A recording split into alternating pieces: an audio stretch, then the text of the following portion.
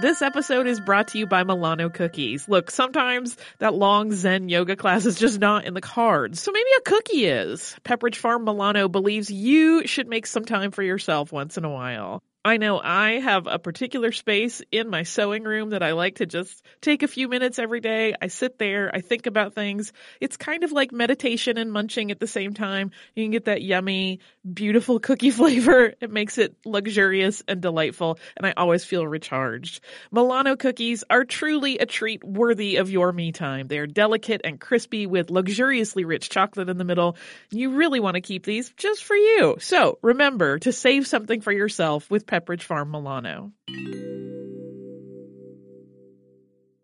Hi guys, my name is Sammy J. I have been working as a correspondent and interviewer since I was 13. And now at 17, I am so honored to be the youngest person to have her own podcast on iHeartRadio. It's called Let's Be Real with Sammy J. We'll have in-depth and unfiltered conversations with celebrities, activists, athletes, and influencers. We'll cover topics we're curious about, topics my guests are passionate about, and topics many of us are just too afraid to talk about. I get past the fluff to what's real. We go there, and it's fun, pretty crazy, and very revealing. Listen to Let's Be Real with Sammy J on the iHeartRadio app, Apple Podcasts, or wherever you get your podcasts. Welcome to Stuff You Missed in History Class from HowStuffWorks.com.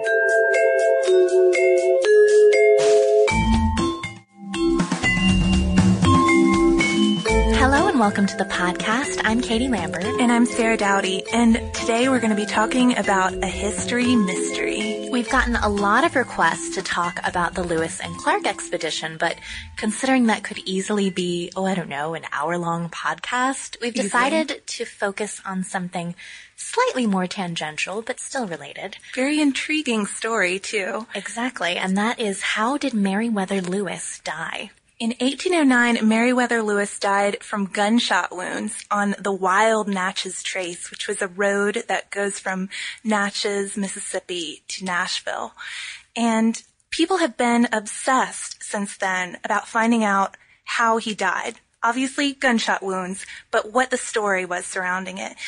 People from all different fields, forensics, mental health professionals, scholars.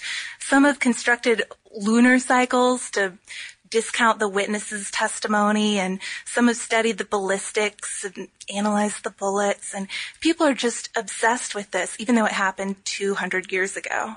And the question is, was it a murder or was it a suicide?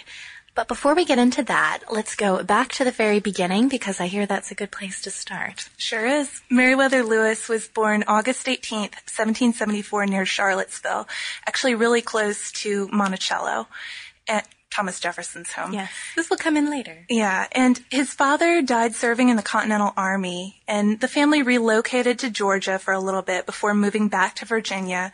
And when Lewis was a young man, he joined the Virginia militia to help suppress the Whiskey Rebellion, and later enlists in the Army. And he's got a pretty impressive Army career. He advances rapidly and gets hooked up with Thomas Jefferson. By 1803, Jefferson has appointed him as the commander of an expedition to explore the Louisiana Purchase. So a pretty good gig for young Meriwether. And he prepares for this pretty diligently, studying all sorts of astronomy, botany, medicine, zoology, something I didn't know about. I'm just imagining him a frontiersman explorer type. He did have some medical knowledge and other expeditions really too. Studying up before this big expedition, and enlists his friend William Clark to co-command. And the Lewis and Clark expedition, just very briefly, covers 8,000 miles, takes 3 years with the Corps of Discovery. And Lewis is the field scientist, so he's gathering specimens and keeping really detailed journals. And at the end of this massive trek, he comes home again. And he is a national hero, as is Clark. The quote that most people know is from Thomas Jefferson. His courage was undaunted, his firmness and perseverance yielded to nothing but impossibilities. A rigid disciplinarian, yet tender as a father of those committed to his charge. Honest, disinterested, liberal, with a sound understanding and a scrupulous fidelity to truth.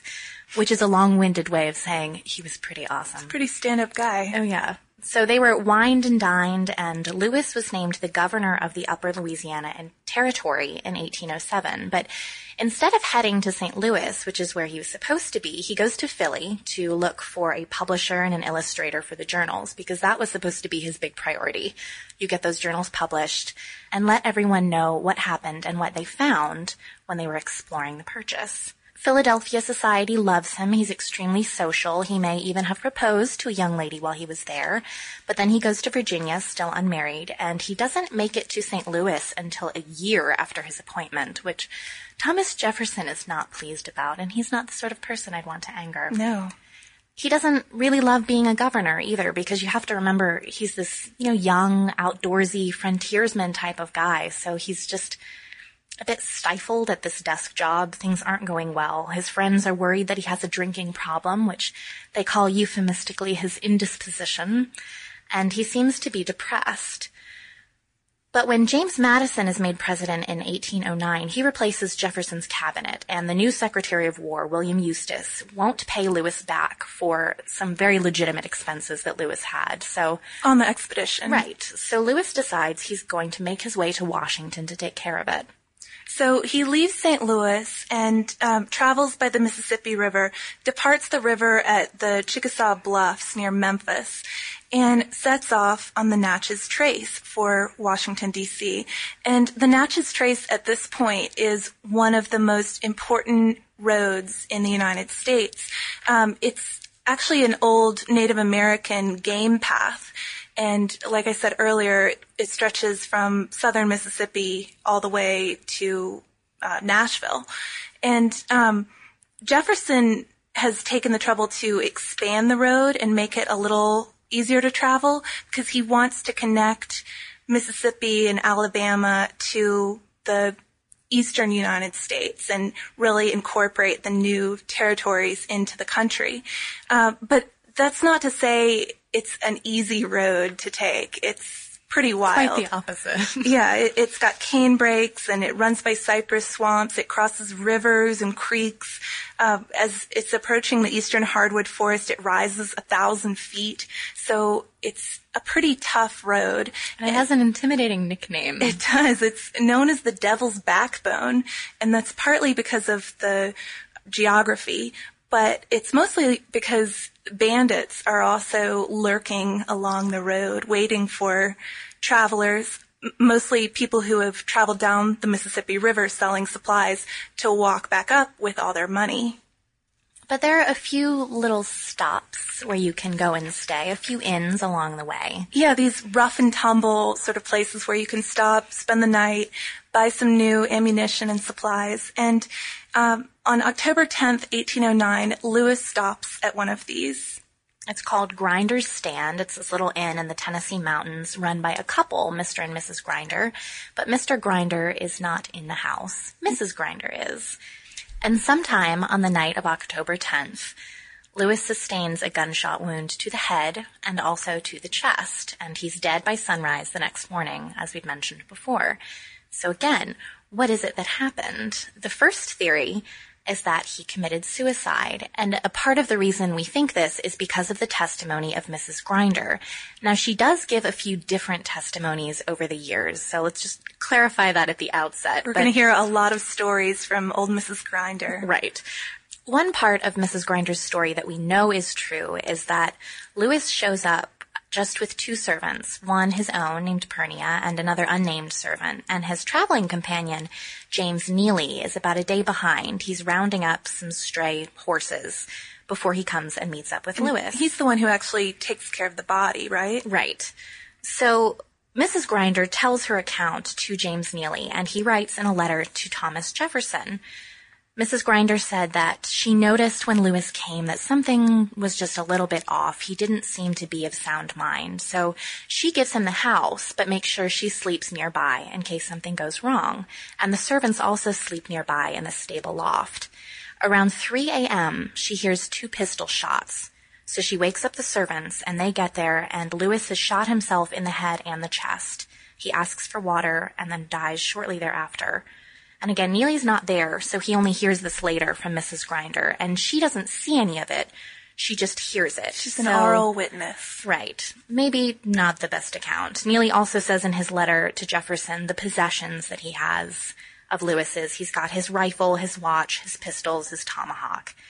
But you have to wonder, why didn't Neely talk to the servant? Why didn't he talk to Mrs. Grinder's children? Why didn't he transcribe anything, take good records? There was no even semi-official inquest into this very suspicious death. Everyone is quick to assume it's suicide. And Mrs. Grinder gives a different testimony a couple years later to Alexander Wilson, who is an ornithologist and was supposed to do the illustrations for the journals of all the birds. And she tells him that she was actually awake all night, and she was listening to Lewis talk to himself, this violent discourse. She compared him to a lawyer, didn't she? Yeah, like he was questioning himself back and forth. And she hears a shot and a thud. And he says, "Oh, Lord." And then there's another shot. And he says, "Oh, madam, give me some water and heal my wounds." But she doesn't, and instead watches him through spaces between the logs in the log cabin. Which is so bizarre. And she says she's frightened. Right. It's not the most flattering portrayal of oneself to give. So is that story. Because she didn't want to say that before, saying that this is what she saw? Or is it because she's just making this up as she goes along? So she sees a body stagger outside and fall by a tree, but he makes it back into his room and she can hear him scraping a bucket of water with a gourd because he's still thirsty. And she waits 2 hours before she sends her children to get the servants. And this is the grisly part. They find him with his brains exposed. There's not a lot of blood, but his forehead is completely gone. And he offers to pay the servants to finish the job. So he dies 2 hours later, and she says his last words were, "I am no coward, but I am so strong it is so hard to die." So in addition to Mrs. Grinder's story, we also have some contemporary descriptions of Lewis's mental state at the time. And the main one is Captain Gilbert Russell, who was the commander of a fort where Lewis stayed, wrote to Jefferson about 3 months after the death and said that Lewis was unstable and he was keeping him there at the fort until he seemed better. And he also thought that liquor was a big part of the problem and that Lewis's friend Neely actually encouraged this drinking. We're going to hear more about Neely later on. Neely's a bit of a sketchy character, but Russell makes a public statement 2 years after the death. And again, this is something that, much like Mrs. Grinder's testimony, changes the longer time goes on. He calls Lewis mentally deranged when he arrived at Fort Pickering, and he also says that the crew told him Lewis had tried to kill himself twice. He kept Lewis at the fort until he was better, but after he left, he got worse, and then says that he destroyed himself in the most cool, desperate, and barbarian-like manner. And again, he places some blame on Neely, who he thinks contributed to his ills. And his account also mentions a detail about razors, about Lewis cutting himself head to foot with razors. Which, again, makes no sense. After you shot yourself in the head and shot yourself in the chest, why would you be cutting yourself from head to foot with a razor? And you were saying earlier, I thought this was interesting, that sounds like a very different kind of suicide, a different kind of person. Self-mutilation is much different from someone who actually wants to end it. And one scholar, Thomas Denisi, who's a Lewis and Clark scholar, said that he thought perhaps Clark had malaria, and in severe cases, you can be in a lot of pain, and people may try to get at that pain in a self-harming sort of way. So maybe that had something to do with it. So it wasn't necessarily a suicide, but an accident. Right. But nevertheless, we have a lot of possible motives for Meriwether Lewis's suicide. Things that could have contributed if he was already in a depressed state of mind. Right. Financial problems. Here he is going to D.C. to explain himself, basically. He's thought to be unlucky in love, maybe a broken proposal or a refused proposal. He's not very good at being governor. He's an outdoorsy type and not suited to a desk job. Well, and one that I think us writery type of people can empathize with. He could not seem to get those journals done. Block. That was his main job. He had to get them compiled. He had to get them illustrated and published. That was why he was there, and he couldn't seem to do it. Yeah. The drinking problem, that too. And then an epidemiologist has suggested that Lewis had syphilis as well, which can lead to dementia and suicide. It can drive you crazy, basically. And some also have suggested that he may have been addicted to laudanum, which, again, drug addiction can obviously affect your mental state. So this makes a pretty good case for the suicide camp.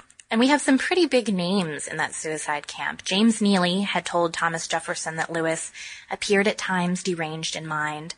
William Clark, of course his good friend, thought that Lewis committed suicide even before he heard it for real. He'd seen a report in the newspaper that he'd killed himself and said, I fear, the weight of his mind has overcome him. What will be the consequence? He never even questioned that it was suicide. And neither did Thomas Jefferson or Mullen Dickerson, who were very good friends of Lewis's.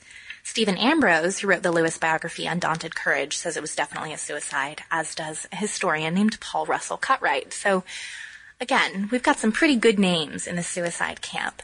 But there's also a murder faction who believe that Meriwether Lewis did not take his own life, but was in fact murdered. So Lewis's family, or at least a lot of them, believe that he was murdered, and that's a pretty understandable thing for his family to think. Suicide is not, he still carries a bit of a stigma. Yeah, and Lewis's mother particularly did not want to believe that her son killed himself. Then there's this sort of weird story that you'll see presented as fact in a lot of sources, that there was a Tennessee commission that later studied Lewis's remains. Right, they had an inquest. And issued a report saying it was more probable that he died at the hands of an assassin, but that this report was very flawed and that they didn't give any reason for why they came to this conclusion. But the whole thing is not. We can't find any records that this ever happened at all, and in fact found several things that said, no, this never happened. There were no courthouse records that were burned or destroyed. This was just another of the wild rumors. But regardless of that, the murder theory does pick up some steam, and especially in the 1840s, people start looking into that more. But you said that some people believed it was murder right from the start.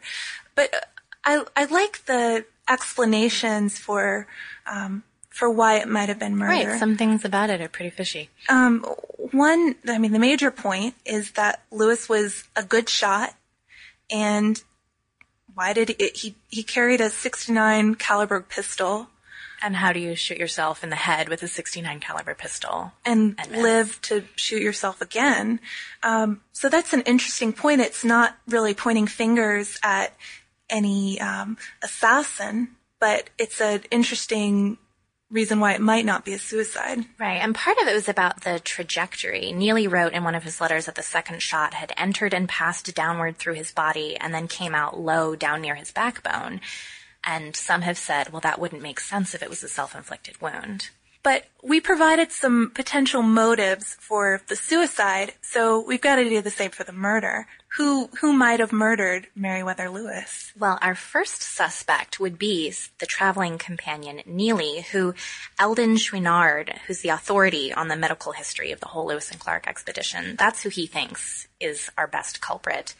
And he's the one suggesting that the bullet trajectory is off. Right. And he also says that Lewis may have found Neely going through his stuff and Neely shot him. In general, Neely's a really sketchy character, and he doesn't come off well by anyone's accounts. He never even gives Lewis's stuff to his family. And he's not a friend of Lewis's. He's a government Indian agent that Lewis runs into at Fort Pickering during his difficulties. When he's being kept there because he's in such a depressive state. Right, and he's happy to find a traveling companion. Another thing that people have pointed out that's strange about his behavior is that he sent his servant with Lewis and Pernia, who was Lewis's servant, instead of keeping him to help his own mission of finding these stray horses. And why would he do that? That doesn't make a lot of sense. And also, why didn't he get better accounts of Lewis's death? Is it because he had something to hide? So he's actually a fairly credible suspect if you're going with the murder theory. And so is Lewis's servant, Pernia. Pernia went straight to Jefferson after the death, saying it was a suicide. Then he goes to the family saying that Lewis owes him money, $240, and the family thinks that he might have been the one who murdered Lewis, if Lewis was murdered. And he's a somewhat credible person because he would have had the opportunity too. Yeah, he dies only 7 months after Lewis, though, overdosing on laudanum. On purpose, they think, so that would be 2 suicides in a row. Some say, and this is one of the more insane theories. These get weirder and weirder as we go We're not along. going to give this one any credence, that this was a conspiracy involving Thomas Jefferson. That's the account of David Leon Chandler. And he says that Jefferson wanted Lewis assassinated because he knew Thomas Jefferson's deep, dark secrets. What these secrets are, I don't know, but that's not a very credible idea. Our other wild suspect is Mr. Grinder, who was tried for murder, except that there are absolutely no trial documents to back this up. Some people have suggested that there was maybe some romantic relationship between Lewis and Mrs. Grinder, and Dangerous liaison. But the only point we should make about the Grinders, though, is that they were very poor, and shortly after this, they have enough money to buy land and slaves. So they did get something out of this. So something happened to them after the death. And Mr. Grinder is a little sketchy too. He illegally sold whiskey to Indians, and they were basically just trying to make money any way they could. So we can keep them on the table, unlike another suspect, James Wilkinson. And Wilkinson was involved with Aaron Burr. They had a plot with the Spanish government to make an entirely separate nation from the Mississippi Valley through parts of the Southwest. But Wilkinson betrayed Burr to hide his own treason, and he ends up in New Orleans commanding troops, and therefore had the power to keep anyone from entering or leaving the mouth of the Mississippi. He was also governor of Louisiana before Lewis, and he was accepting lots of money from Spain. So some have said, what if Lewis found out? He's calling his treason and Right. And Wilkinson had dispatched. him snuffed. And then, remember, we are at a seedy little inn on the Natchez Trace, the Devil's Backbone, so it might have been a robber. There was also a rumor going around at the time that Lewis had discovered a gold mine and mapped it out, and people thought this was true, even though, it's not much. This whole gold mine Back it up. rumors don't usually really work out. So anybody could have been trying to steal this information about the gold mine. Goonies style. Yeah. And our last sort of sketchy account from Mrs. Grinder, she was interviewed again 30 years after Lewis's death. And this time she tells, again, a completely different story. It has very little in common with the other two. She says that armed men had come to the inn and that Lewis had challenged them to a duel. And she also says that the servants stayed with Lewis, where remember before she said they'd stayed in a stable loft. In the middle of the night, she hears 3 shots, and she sees Lewis crawling in the road on all fours. And when she sees Pernia, his servant, he was wearing Lewis's clothes, which he then quickly said Lewis had given to him. And some of this account actually makes sense, but some of it's completely ridiculous. She says at one point that after he was shot, he said, "Oh Lord, Congress relieve me," which I don't think is the kind of thing one exclaims when they're shot. No. And another point that we'd like to make is that Meriwether Lewis Clark, who was Clark's son but named for Meriwether Lewis, may also have wanted to take away the stigma of suicide for Lewis. So Stoked this murder idea. in later years. A professor of law and forensic science, James Starrs, says in 1996 that maybe the best way we can find out definitively whether it's murder or suicide is if we exhume Meriwether Lewis's body. Right, and his descendants agree to it. They all sign off. They want to know what happened too. The National Park Service turned down this request because Lewis is buried on park grounds. But, they don't want everyone exhuming remains Right, from and all go of their... digging up all the national monuments to see what's under them. But the request has been renewed at the urging of his descendants. And there's also a spin on it that's not so grisly, not just, was he murdered or was it a suicide? They're also suggesting we could learn a lot about Lewis, his physical characteristics, how tall he was, maybe whether he had syphilis. Right, what his health was like in general. Yeah, and we have mitochondrial DNA samples from Lewis's female descendants, so we would be able to confirm the body. And then We could also test for gunpowder residue, skull fractures, things like that, which with our modern knowledge of forensics might help us figure out what happened. So let us know what you think. Cast your vote for murder or suicide and email us at historypodcast@howstuffworks.com. You can still visit the gravesite and a reproduction of Grinder's Stand. I've actually been to the Natchez Trace twice this past summer, although I missed this. I didn't know about it yet. Still, way to rub it in our faces, Sarah. Thanks a lot. Well, that about does it for the death of Meriwether Lewis, at least as far as we know now. Maybe we can do an update podcast if the National Park Services change their mind. And if you're interested in something grisly like exhuming bodies, search for How Body Farms Work on our homepage at www.howstuffworks.com. For more on this and thousands of other topics, visit howstuffworks.com. Let us know what you think. Send an email to podcast@howstuffworks.com. And be sure to check out the Stuff You Missed in History Class blog on the howstuffworks.com homepage.